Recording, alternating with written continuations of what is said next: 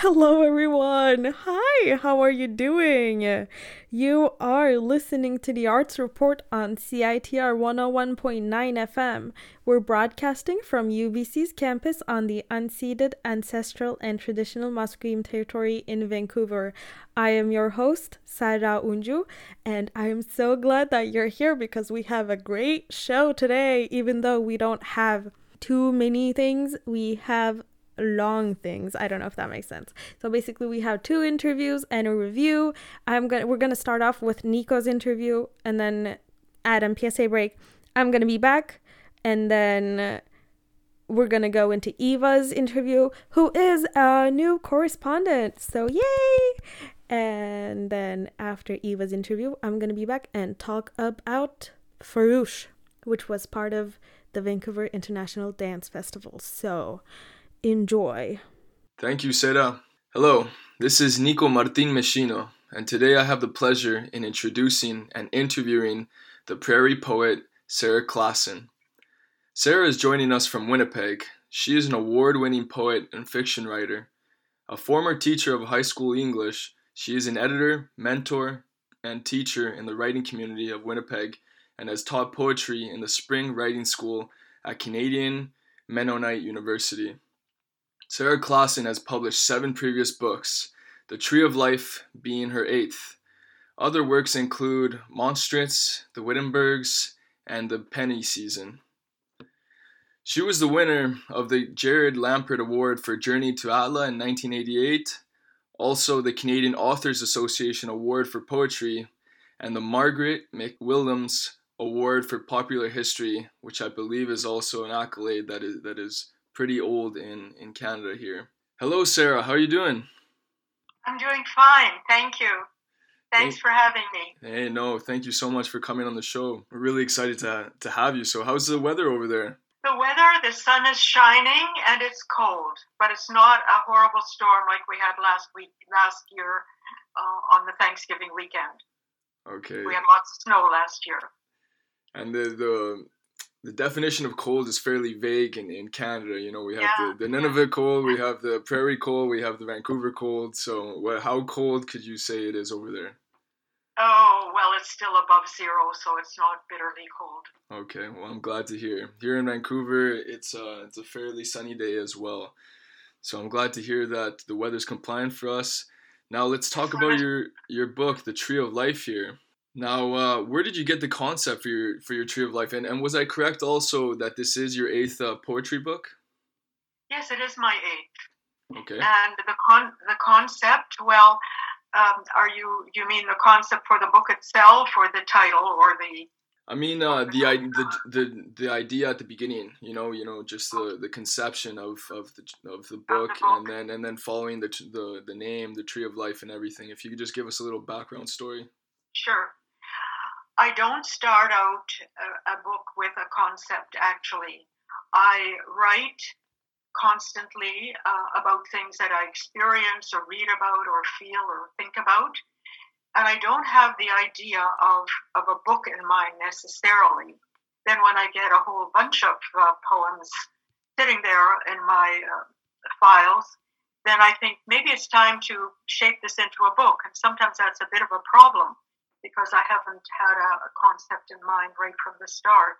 The only time I did start a book with a concept was one of my books is called Simone Weil, Songs of Hunger and Love, and it's a story of a young Jewish woman during World War II. So then I had one theme through the whole book. That's not the case for the Book of Life, or for the Tree of Life, my current book. But I found, as I was trying to put these poems together, that there were several mentions of the tree of life in my poetry. So I thought that might be a sort of a unifying idea, a unifying symbol. And so I played around with that, and I thought that would be the title for my book, The Tree of Life. The image itself, the image of a tree, I found to be very useful for writing poetry. We human beings, we are firmly rooted on the earth. We are physical beings, right? But at the same time, I think our aspirations go beyond the physical world, sort of transcend the world, perhaps. And so the tree is a good symbol. It's got its roots in the ground, in the physical earth. It's got its branches reaching up to the sky, which is, we could say symbolically, the heavens, which is more mysterious. And so that combines the two, the spiritual and the physical. And when I write, I try to keep both those aspects of human life in context. My symbol, the tree of life, many cultures have the image of a tree in their culture or in their mythology. The Norse mythology, for instance, has a huge ash tree.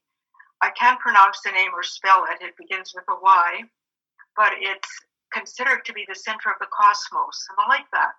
Holds things together, draws things toward the center. But the tree of life, here's a copy of it for you. The tree of life is from the scriptures, actually, from the book of Genesis. There's the tree of life. It grows in a garden beside a river. And in the last book of the Bible, there's the tree of life. It grows beside the river in a city this time. And so that's where my idea of the tree of life comes from. Very enlightening ideas there, and for myself, even with the tree of life, I always see it as an umbrella idea, the original umbrella idea. For example, with a family tree, it starts from the beginning, yes, and then it umbrellas down to modern day per se, and that's one of the first things that I really saw from your book, and even just reading your book, I saw a lot of themes of fear and love, nature and man. And then also the most intriguing for myself was trial and faith, or faith and trials, whichever way you look at it. And on that note that you were talking about before, about that transcendence into the celestial, of course, you come from a religious background. So I wanted to know what that played in the writing of this book, and also just in your life in general. Because one thing, the admiration that I have for poets is that they really live what they write. And it's not something that is just, maybe fictional. It's just out there in the fantastical world. With poetry, it's something intimate, something they share with it. And it's something, if you have the pleasure to meet the poet, something that you can see in action, So I just wanted to ask you about that. Yes, I do write from a position of faith. And I try to bring that into my poetry. One of the sections sort of follows the liturgical church calendar, and one of the texts that I have read a lot and have had embedded in me since I was quite young was the scriptures, the Bible, the Hebrew scriptures and the New Testament. And so that for me is raw material that I can bring into my poetry. I can be writing about nature or about something happening in contemporary life. And you want to layer the poetry, and one way of doing it is to bring in many things, to make connections between things that aren't normally connected. So I might connect some images from a text, and this text might be it's not necessarily always from the sacred scriptures, it could be from Shakespeare or something, other text, and connect that with what's happening in contemporary life. So to bring those things together in ways that maybe catch attention, or one aspect enlightens the other aspect. And yes, as you said trial and faith, I believe, in your question. And of course, any life is beset with all kinds of trials. I mean, I wrote all of this before the pandemic, but right now we can all understand how life can be sort of bogged down with various trials that we weren't counting on. And And how does that fit into the scheme of things? That's I'm sure much literature will arise from the pandemic too, but my book does not because it's pre-pandemic. But we've always had to deal with various crises or unexpected events that we weren't counting on, and we carry on. Rightly so. And on that note as well of writing the book as a pre-pandemically, when I was reading it, I was almost reminiscent on that normality that seems so far away because of the lockdown or whatever protocols that your province has given to the people. But reading just gave me the sense of just the beauty of life, and how every moment has so much detail and there's so much significance in every moment. Sometimes we just have to look a little bit more and ask those questions while in the moment. And for me, it really did bring me back to, because, if I can be honest for myself, these moments have been hard on myself, like I assume on everyone else. And sometimes it's hard to see the light as much as it shines. And it's one of those things when, with your poetry, and it just reminded me how much there are deep questions I should keep asking. And if not, in this moment particularly as well, because this can be a great opportunity for self-reflection, this pandemic and everything like that. And so I really was admired that about your poetry. I think maybe the pandemic has taught us to pay more attention. We have time, maybe a little more time. People walk a lot, they bike a lot, and maybe we have time to pay attention to the light and to those things around us that are still healthy and haven't changed that drastically. Yeah, I hope so. And then I think that transition phase right now is, for me in particular, has been something rather interesting, because it's the world doesn't stop, even though we're in a pandemic. So we still have these foundations of this capitalistic society where everything's go, go, go. For myself, in a big city like Vancouver, I'm not sure how it is in Manitoba. It's a pretty big city as well. But in that sense, the world has not stopped, even though we're in the middle of a pandemic, and it's still rolling forward, catching momentum. The ball is getting bigger, and I can understand why people can get a little crazy in these moments. But again, back to your book, there was that faith aspect that, for myself, I left the Catholic Church a while ago. I grew up within the Latin culture, and we're predominantly Catholics, especially in Argentina, and so I left the church a while ago, but I still have huge amount of respect and admiration for it because it was such a big part of my life from an early age. And reading your book, there was these questions about that transcendence that really I think that you knitted really well, in the sense that you let one express its own experience, and just seeing the pilgrimage, and like what is your own pilgrimage. Is it, actually practicing faith, or is it doing the best for yourself and being the best person? And I thought that was a big thing. But I wanted to know if has it always been like that? Have you always seen life as a pilgrimage, or was that something that just came up maybe in the last 20 years or however so? No, I don't think I've always thought of life as a pilgrimage, but it is that, isn't it? I mean, we're going somewhere, or we want to go somewhere, and the pilgrimage, if you use that word, it sort of adds a kind of gravitas to our lives, to the idea of living day by day. I think that as I was writing the book, and a lot of maybe not a lot, but quite a few of the poems do deal with travel, and I've done quite a lot of travel. And when you think of travel, I don't think I've ever done any travel that I've thought of particularly as a pilgrimage. I mean, many people do go on a pilgrimage, like the Muslim people go on a Hajj, and Christian people go to Bethlehem or Jerusalem. I haven't particularly thought of my travel in that way.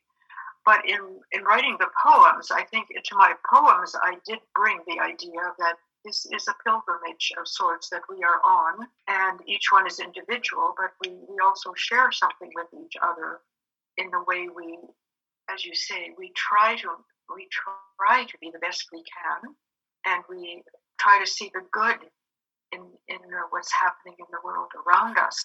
And we look for things that, well, if we travel, we go somewhere that we've heard about, whether that is through history or through other travelers. We often follow the footsteps of other people to see what we have not yet seen, and that can be very rewarding.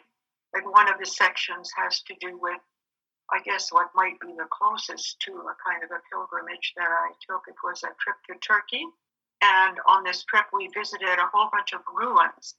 And these are ruins of places that are mentioned in the scriptures.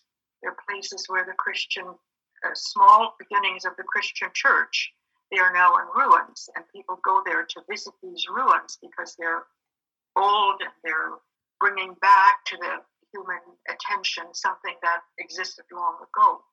It was a very interesting trip. Maybe that was a little bit of a pilgrimage in the physical sense, but generally a pilgrimage is not necessarily physical, but a spiritual pilgrimage. We grow as individuals. We learn. I hope we learn. I hope so too. I really hope we do aim for that daily transcendence where we can become a better person at the end of the day. But though that journey that you talk about in your first chapter on the Rise and Go, in parentheses, or sorry, in my notes I put parentheses, but there's a quote by Confucius that you said, "Roads are made for journeys, not the destinations." And I thought that was a great way to start the book, with the first chapter saying, "Welcome to the journey." And don't forget, you're not gonna, it's not about the epiphany at the end, but it's about let's read. Yeah, exactly. Let's just go through and let's share a moment together, type of thing. Now, Sarah, what is there anything that you would like to mention about the book, or anything in personally, or anything about just anything? This is your time. Well, just to follow up on what you just said, the roads are made for journeys. There's also the expression, it's the journey that counts, not the arrival. But the fact is that the arrival also is important. I mean, on our physical journeys, our trips, whatever, we have a destination in mind and we want to arrive. But the arrival isn't always a happy one. And, well, I could just say that in that first section that you mentioned, I had the idea that the world seemed to be so much in motion. Groups of people moving from one place to the other, and I was thinking of the refugees, and for them the destination is important, and it hasn't always been happy for those refugees, because they haven't always found the new country they come to as wonderful. But this was part of the world to me before the pandemic, when I was reading about all these different people moving from Africa or from the Middle East, and they were looking for places of safety in large numbers. And they were leaving things behind. They had lost their homes and their possessions in many cases. They didn't really know where they were going to land. I mean, they might have known the country, but they didn't know all the circumstances. So that is also part of pilgrimage, and for the first part of the book. Of course, and that faith, right? That faith is what really keeps you going at the end. At least in my own personal journey, my own faith in my own respects was the one thing that just kept me looking forward, But yeah, thank you so much, Sarah. This is just the ending part. If you would like to read a poem from your book, The Tree of Life, that would be wonderful. I'm going to read one. It's from the dream section. And this poem I'm going to read is called Tree. I dreamt a tree, neither pine nor palm, in a country I had never traveled. Storms that decimated poplar, birch, and willow could not disturb its sturdy canopy. Its fruit ripened where the hungry gathered, where refugees and strangers rested. I dreamt a slither in the grass beside a river that flows through a garden. When I awoke, the tree woke with me. Its leaves shone green in vacant spaces of the day. At the crossroads of simplicity and fear, lethargy and reconciliation, Alpha and Omega. Thank you so much. Ladies and gentlemen, that was Sarah Klassen, the author of Tree of Life, a new poetry book. And thank you so much again, Sarah. Thank you very much for having me. Thank you again. At Dunkin' Donuts, each and every radio show is brewed fresh and served fresh at the peak of its flavor. If you're a tough customer, only the taste of this radio show will do. So go ahead, let Dunkin' Donuts make your radio experience exquisite. Indeed. Dunkin's Donuts, serving sweet treats from the pop underground. Thursdays, noon to 1.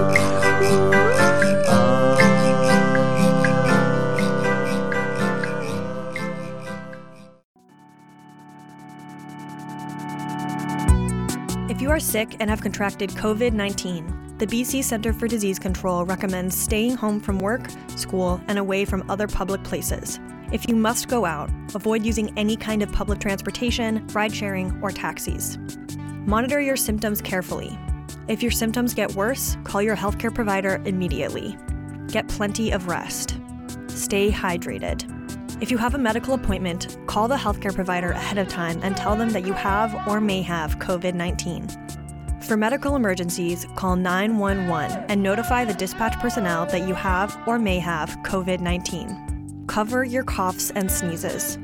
Wash your hands often with soap and water for at least 20 seconds, or clean your hands with an alcohol-based hand sanitizer that contains at least 60% alcohol. As much as possible, stay in a specific room and away from other people in your home. Also, you should use a separate bathroom if available. If you need to be around other people in or outside of the home, always wear a face mask. Avoid sharing personal items with other people in your household, like dishes, towels, and bedding. Make sure all personal items are cleaned with general cleaning products after use. Clean all surfaces that are touched often, like counters, tabletops, and doorknobs. Use household cleaning sprays or wipes according to the label instructions.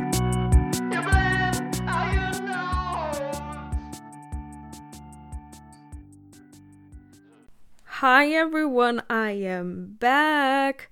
I hope you enjoyed that interview that Nico did with Sarah Klassen. Check out her poetry book, The Tree of Life. Now it is time for yet another interview. Yes, I told you we have a bunch of interviews lined up. We have some interviews next week. I think one. Okay, don't quote me on that.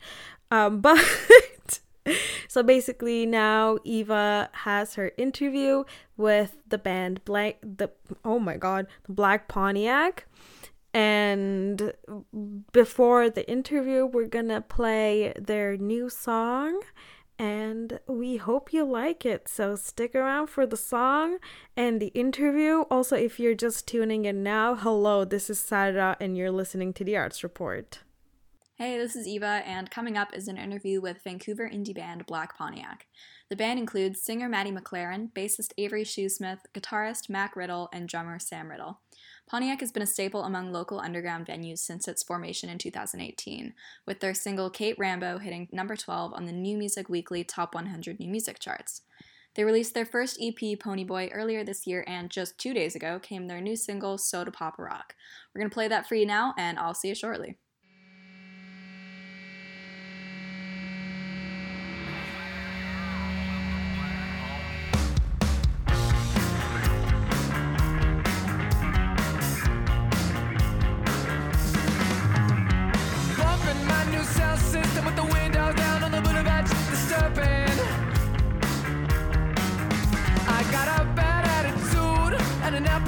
Destruction, cause you know them boys are all so rude. Then I'ma make a little money like I said that I would. Then I well, don't tell me what's good, can't behave. Said I was gonna try, but the bouncer was a take her through a bottle of a guy. And I'm always looking pretty, always getting jiggy with the peacock vibe. By the scrap when I start my fur coat with the flow. Everything I need is so. What's the movie where you wanna go? I'm addicted to the nightlife. Take me to a late show. What's the movie where you wanna go? I'm addicted to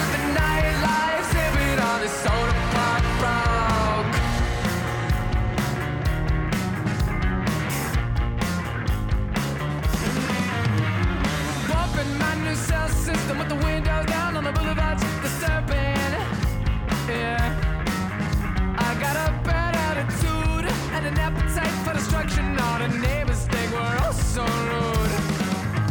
Well, I was having a party and I ran into a goof. Then boy got drunk, then he went up on the roof. Why the hell he did it, I don't think I'll ever know. But we got at least 15 minutes for the cop show. So keep it going in the room before we set it off like tick, tick, tick, tick, tick, tick, tick, tick, tick. What's the move and where you wanna go? I'm addicted to the nightlife. Take me to a late show. What's the move and where you wanna go? I'm addicted to the nightlife. Sipping on a soda pop.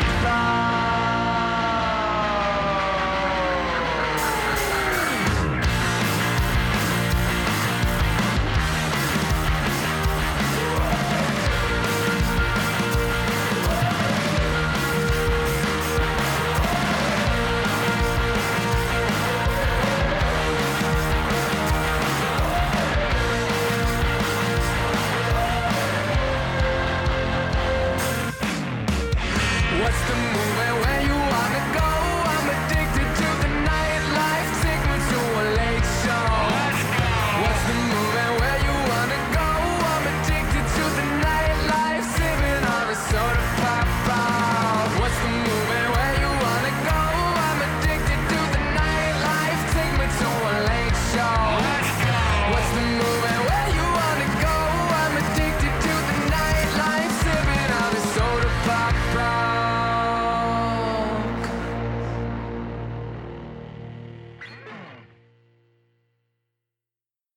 Hello, everybody. I'm back, and this time I'm here with Black Pontiac. Hello, guys. How you doing? Hello. Hey.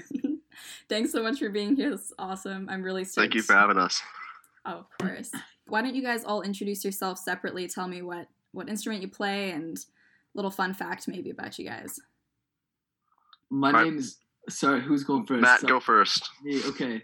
My name is Matty, and I'm the singer.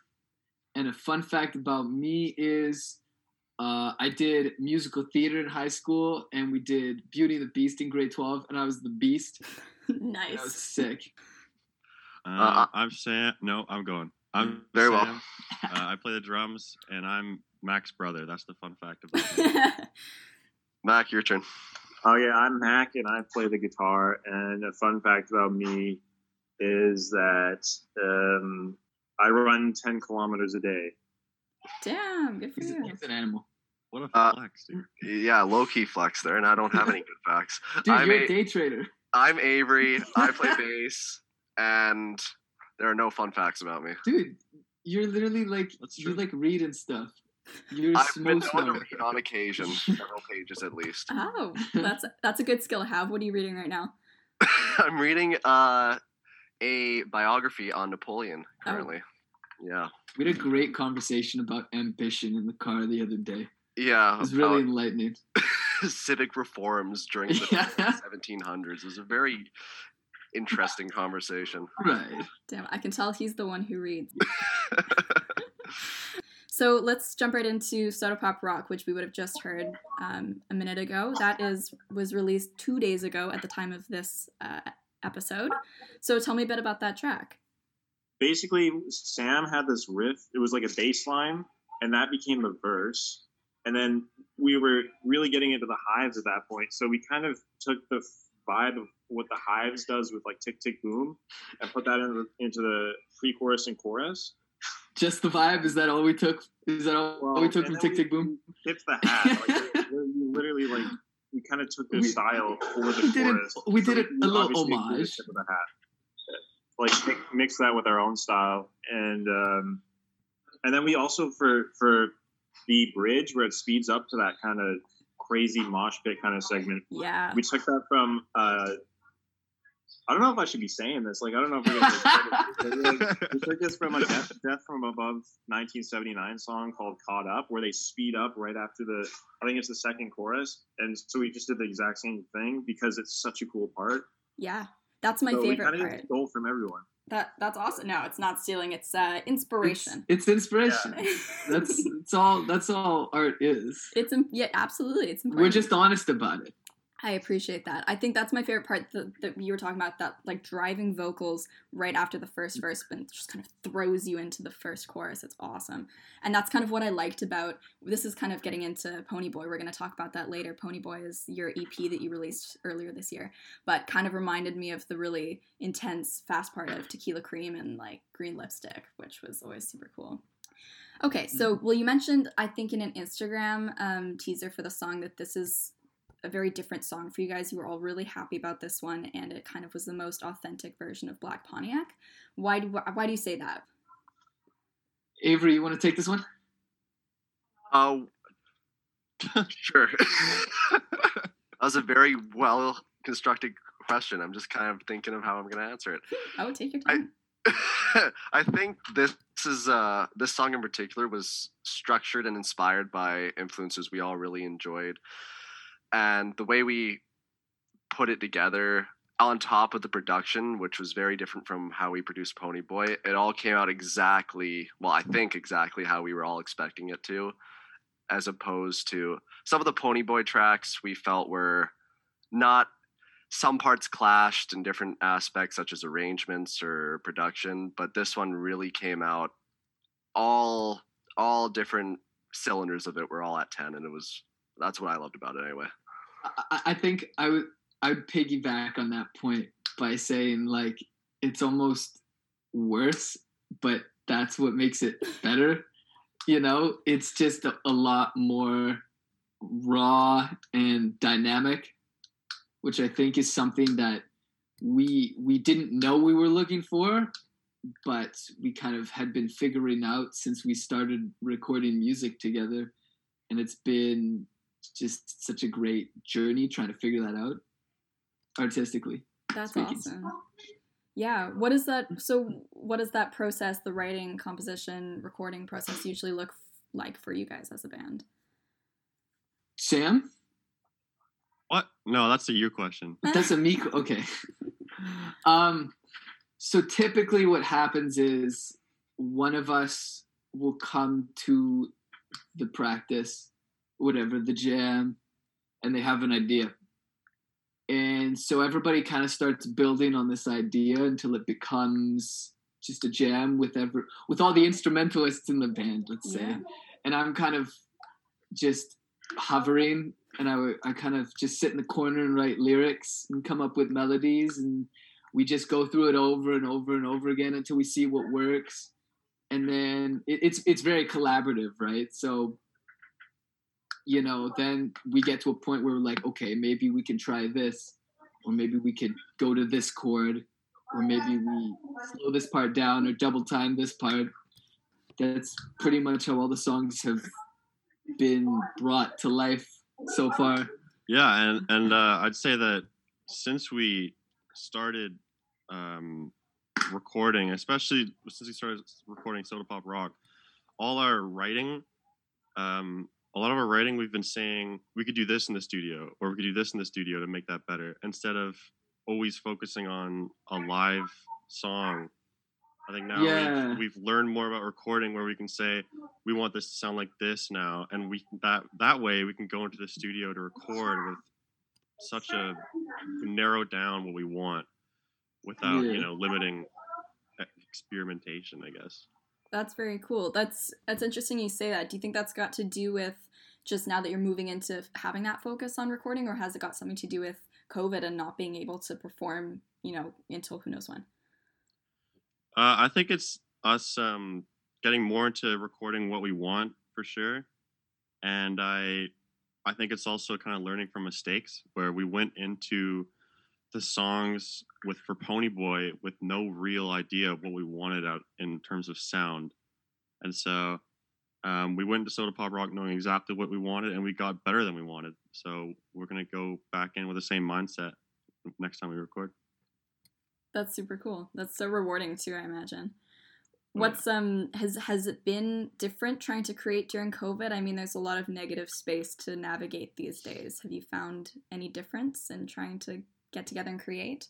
I think on the creation end, I wouldn't say so. No, like I think without live shows in the picture, we've just been in our own places and together sometimes just coming up with ideas, right? Like there was a point when we had nothing but time and the serve checks were just coming in, right? So why wouldn't you take this time to just try some new things and just throwing stuff at the wall and seeing what sticks, Totally. so to speak. That's a great way to look at it too. I think a lot of people have been really bogged down, and especially with something that is art, you have to be in the right mind space for it. And I'm glad that you guys have that mindset for it. I've been trying to put my kind of do something creative and learning something new during COVID, and it's not been taking off very well. I borrowed a bass from my buddy, and I've picked it up like 3 times. I'm sorry, Avery. We believe in you. You can do it. Yeah. One more time. Make it 4. Come on. Make it 4. That's a good Make goal. it 4. Yeah. So has that been weighing on you at all? The kind of, it has on me, not knowing when we'll be able to go back and enjoy live music, or has that been upsetting you, or have you just kind of taken it in stride? 100%. It upset me in the beginning, the first little bit, as days turned into weeks and weeks to months, but I also feel like it's given me over like the spring and the summer, mentally, I was very much consciously trying to just come to terms with things I couldn't control, and not just like COVID aside, there were just other things in my life as well that I could apply it to. And I'm just focusing on being here right now. What can I do to improve myself and, improve the arts and kind of just be, right? And I think it's helped my mindset during this time, personally. Yeah. I would say it's given me a total appreciation for playing live. Like, I'll never take it for granted again. And like when we start playing live again, I'll appreciate every moment of it because I miss it. I think I took it for granted before, and I'm just gonna have way more fun with this. That's fantastic. Absolutely. Yeah. There's that energy there that just you can't even describe it. You just sharing it with everybody, like that thing that just brings everybody together. I don't know.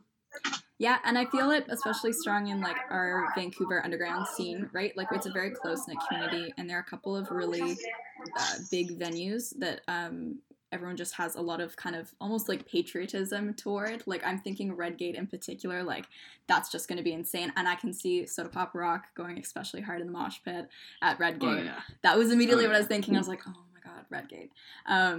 So that'll be really fun. What's your kind of favorite venue to play at for when we do go back?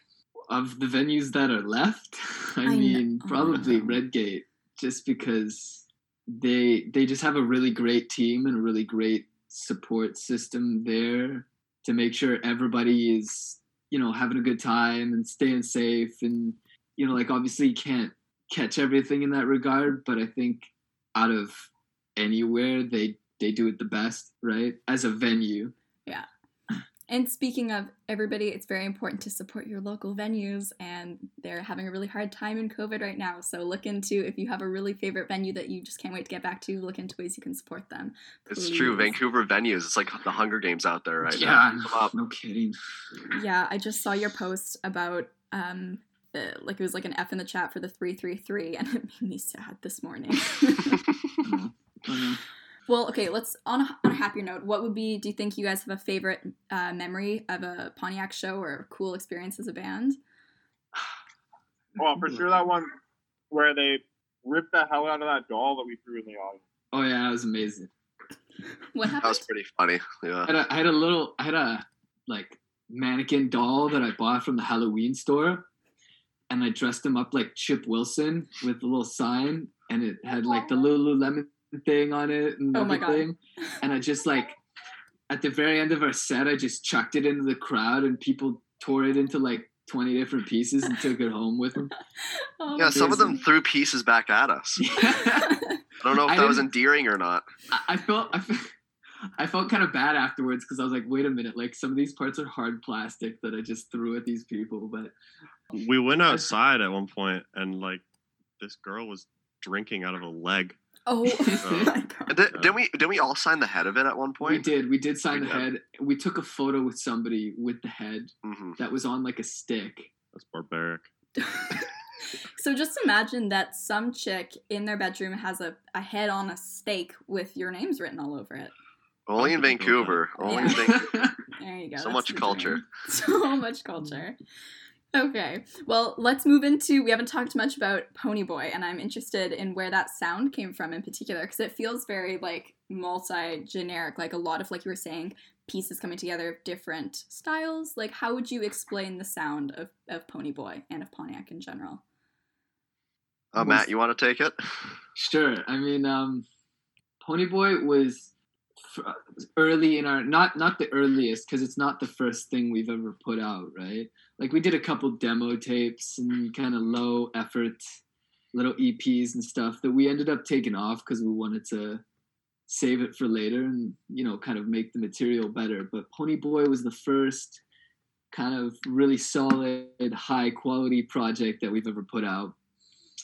And really, like, we did it with Darren Gran, who was a producer for, I mean, no, he is a producer, but he was an engineer for Bob Rock in like the 80s and 90s. Did a bunch of Metallica, Motley Crue records. Great guy, amazing. We love him, loved working with him. And we got together and we kind of just picked the 5 best songs that we had, right? And at the time, we were still in the middle of trying to figure out what it is we wanted to do, right? And there were because there's so many different genres, and it doesn't really make a whole lot of sense. But at the time, we were just focused on making stuff that we liked and making stuff that sounded good. And I think that resonated with people, at least. Like, there are songs on there that I don't particularly like anymore, you know, just because I was in a different place when I wrote them. But, you know, I can appreciate that people are feeling that stuff, you know? Yeah, absolutely. And I think because it worked because there were so many different genres going on. It was very eclectic. And if there wasn't a song that you enjoyed so much, the next one was something different. And so maybe it would be. And, you know, you have there's not like one set genre that works really well in Vancouver, you know, like Seattle has the grunge thing, whatever, but Vancouver has a lot of different vibes going on. And so you fit into a lot of those, I think. Vancouver has I think it's known for a lot of that like sad indie pop thing, but there is so much underrated talent here across all the different kind of the whole musical spectrum.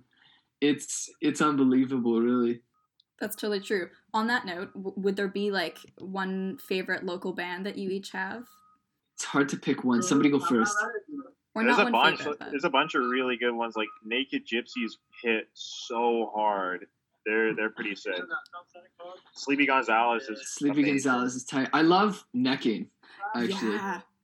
I'm really a huge fan of Necking. Oh yeah, Necking's sick. I don't know, Sam. What do you think? Yeah, Sam and Avery.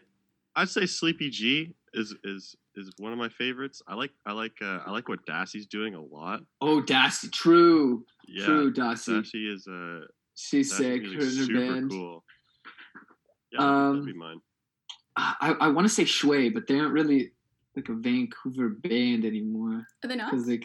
They like moved to Montreal, but I think they came back, but I don't really know what the status Peach is. Pit. Oh, okay, well, classic. Peach Pit, right. Well, Peach Pit's like the reason I want to be in a band, you know, like they've ascended to the next tier. Yeah, exactly. They're worldwide. I'd like them to pull us up with them, please. Yes, let's go on tour, guys. Let's make it happen, boys. Dads, come on.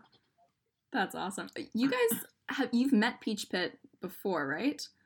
We have, yeah. Yeah, because I think I might be messing this one up, but I think I saw them at, like, there was a picture of them at a show of yours, or you at a show of theirs, or someone was... Yeah, that would probably be the Kingfisher Blues Christmas party, like, a year or two ago? We met them a couple times, because, like, they came out to our shows first, like, one at a time, and then we got to, like, actually, like, talk to them for a bit at the Kingfisher Blues. Yeah, we were fangirling pretty hard. Yeah, I bet.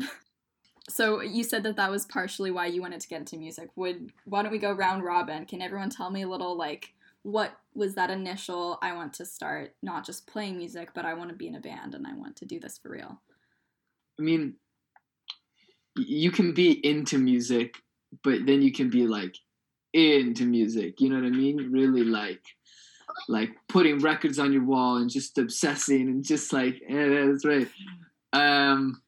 And just totally obsessing over the art and the passion and the universal tone, as Carlos Santana calls it. And I think for me, that point was when that came to me when I started seeing some of these bands that were playing at places like Stylus Records. And then it was like the first time I saw Peach Pit live before they were really, really big at the Russian Hall, like 3 years ago or something. And I kind of looked up and I saw them doing their thing and all the people were dancing. And I was like, wait a minute, I could do that. You know, I want to do that. And that was it. That's so cool. So Sam and my dad he's been in a band his whole life, pretty much since he was like 18 or 19. And so he's told us stories his entire life of being on tour, and we've always been around instruments. Like Sam and I were on stage when we were like 7 and 5 years old, playing with his band. So, but like I never thought I could do this. Like I thought it would just be a hobby. And then when we started writing songs, it was like, wow, we can actually really do this, and we should give it a shot. And so we're just giving it our best shot, because why not? Like, if we would rather do this than anything else in the world. And yeah, I don't know. I say for me, it wasn't so much as seeing another band play that made me want to be in a band. It was more like I started playing drums in high school, and it was kind of just a hobby of mine. And then Mac asked me to jam one day with Matt, and we played Troublemaker, one of our songs, and I was like super impressed. But you know, I was still like, okay, that's pretty cool, all right. But then we played our first show, and we had like a bunch of friends come out, and the crowd was going nuts. It was a small crowd, but it was going crazy, and that's when I knew like this could be something awesome. I just want to interject there and say Troublemaker was the first song we ever wrote, and it will be on the next project. Ooh. A little insider scoop. Sorry, continue. That's exciting. Is it my turn? It is. It is your turn. Take it away. The man. I started playing. My parents forced me to play guitar, and I primarily played metal. It wasn't until I heard Bruce Springsteen on the radio one morning when I was 15 Amen. that I was truly infatuated with anything musically related. I remember watching old archive footage of him playing live shows from the late 70s, because I didn't have any money to go see real musicians apparently. And for those few hours or so that he played, time would stop and they would just create something out of thin air. There's nothing going on until they count at 1, 2, 3, 4, and everything just kind of manifests. And it's just an incredible feeling. And I'm so happy that, you know, these three guys who I can call bandmates picked me up and allow me to experience that with them. Oh my gosh, I love that. That's Bruce Springsteen will do that to you. Truly, he's the boss for a reason. Boss, man. So Sam, you joined in afterwards, after it had been pre-established. Is that right? Yeah, it was like it was just Mac and Matt at that point. And Matt, give the story of how Black Pontiac formed. Yeah. You were there in the beginning. Tell us the tale. I was there right from the very beginning. At the campfire, Mac had the guitar, and everyone knew that I liked to sing. And we played Danny California. Oh, you're not supposed to say that. I'm not supposed to say. I know. The forbidden words. That's just. We just were like, hey. I mean, we were in the same circle of friends, but we never, like, the two of us didn't really ever interact one-on-one. Right. You know what I mean? Yeah. And then we started getting together, and we just had this chemistry. You know, just like each one of us was missing something else, that the other needed, and I think it just kind of came together perfectly. Worlds collided a little bit. Yeah, and then adding Sam and later Avery into the mix on bass, because there were a few bassists that we played with and it didn't really work out, but none compare. Truly. Wow, I'm blushing. Thanks, guys. Avery, like the cool thing about Avery is like Avery didn't really play bass before. He was a guitar player, so like he's kind of like, we've seen him get better and better at bass, and he's kind of adapted his bass playing to like for Black Pontiac style, which is really, really cool to see. That's killer. Yeah, so you played guitar before Avery, and then you weren't really vibing with that. That was what your dad made you play? No, I vibed with it pretty hard, but Black Pontiac called for a bass player, and I was there to answer the call. Damn. So where did you know like Mac before? Me and Mac were on the same basketball team when we were 13. I was the smallest guy on the team. It was incredible. I don't know how I made the team. To this day, I don't know the rules of basketball. It was a fluke. It was the B team. We were terrible. We lost like 2 games. Oh my gosh. We didn't win one playoff game. Yeah, and then I met Matt at like, what would you say? It was like a party or something at Parker's. Several parties. Some functions, and I was like, wow, I just am feeling this guy right now. We vibed pretty hard. I felt like we just vibed. It was immediate connection. There was. And then I didn't meet Sam until the first Black Pontiac gig, which I attended. I did not play, but I was in the crowd. And it was awesome. I'm very happy to be in this band. Excellent. So this is not a super deep question, but where does Black Pontiac come from? Whose car is that? It's a car that I drove in high school. I had like a black Sunfire Pontiac. It was just like a really piece of crap car. It ran so well. I never had to like fix it up or anything. Really reliable car, but I just felt so cool driving it around, and then it broke down. But it lives on with the band, so. Gone but not forgotten. It was the coolest thing. The fact that you drove a car and we would just ride around in this Pontiac was the coolest thing ever at the time. You know, and we went to shows and stuff. Cramped in with all the gear. Yeah, it was a little 2-door Pontiac, and we got all 4 of us and the gear inside that small little bloody car, and it was. That was a death trap. We should not be here still. No, that was a health and safety hazard for sure. Oh, that's so funny. So unfortunately, my Zoom light is gonna kick us off in a few minutes, so we've got to wrap up, unfortunately. Before we say goodbye, why don't you give me a little plug? Where can everybody be listening to Soda Pop Rock and Pony Boy? Matt, give it to him. Soda Pop Rock is going to be available on like all the streaming services: Spotify, Apple Music, Tidal, Deezer, iHeartRadio. I don't know, YouTube, whatever Christian you need. Mingle is going to be on it. It's everywhere. Christian Mingle, you put that. Listen, you just got to go follow us on that social media at Black Pontiac Music on Instagram. We're on Facebook, we're on Twitter. We're on TikTok. We're on TikTok. Same name. I better see some cringy TikToks using Soda Pop Rock. Soda Pop Rock. Share and save our posts. That's the best way you can engage with us on social media. Send that stuff around. Tell your friends. Tell your enemies. Don't forget to like and subscribe. Like and subscribe in the link below. I will be linking below on Live Radio. This is correct, so do that. All right, guys. Thank you so much. This has been an absolute blast. I really appreciate it. Eva, thank you so much for having us. Thanks for having us. You got it, dude. All right. Cheers. Take it easy. Thank you. Bye. Without the help and support of our friends, we here at CITR wouldn't be able to bring you all the great music, art, cinema, and culture that you love.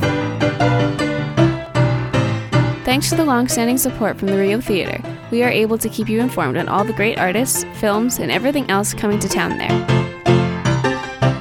For all the current information about who and what's playing at the Rio Theatre, visit their website at www.riotheatre.ca.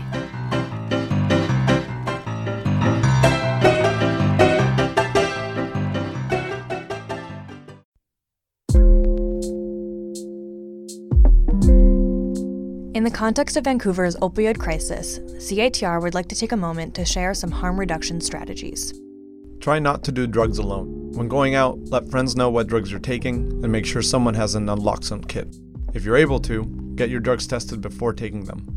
Avoid mixing opioids with alcohol or stimulants. Remember that opioids can include painkillers prescribed by a doctor, and it's possible for any drugs to be contaminated with opioids.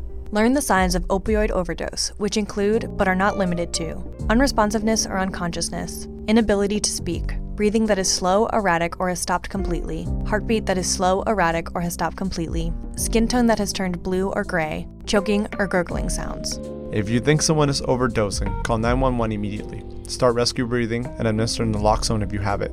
You cannot get in trouble for being on drugs, so always call 911 in an emergency.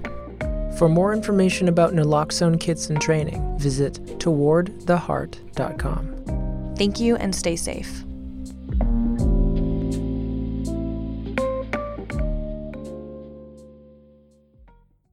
Hello folks, I'm back, and that was a long interview, but it was a fun one. And so I'm gonna quickly talk about Farouche, which was part of VIDF. So Farouche, they are, I think, 3 dancers, but one of them was in a tech, so she was doing background stuff with the 2 of them dancing. There were 3 scores, really didn't have much music, any of them. It was just, like, I don't know, some parts had some music, but mostly it was silent. And then there was some talking, which was nice. And by talking, I mean, like, the third girl was talking into a mic. And something she said that stuck with me was, "And when you're ready, you can begin again." But I don't know why. It just did, you know? It was just nice. And so, and between scores, they had costume changes. And during the costume changes, the cameramen were showing the lights. And so at first I was weirded out, like, for a second there, because I was like, no, show me the dancers. Why are you showing me the lights? But apparently they were just changing costumes. And I did not realize. I am stupid. But anyways. And in between the second and the third scores, one of them was still dancing while the other one was changing costumes, which I thought was quite interesting. And then when the second one, like the second dancer, started changing costumes, they just showed the backstage. It was really cool. I don't know. It started off with the one in the tech, like doing the tech, talking on the microphone to the audience, which felt really personal. It was really cool.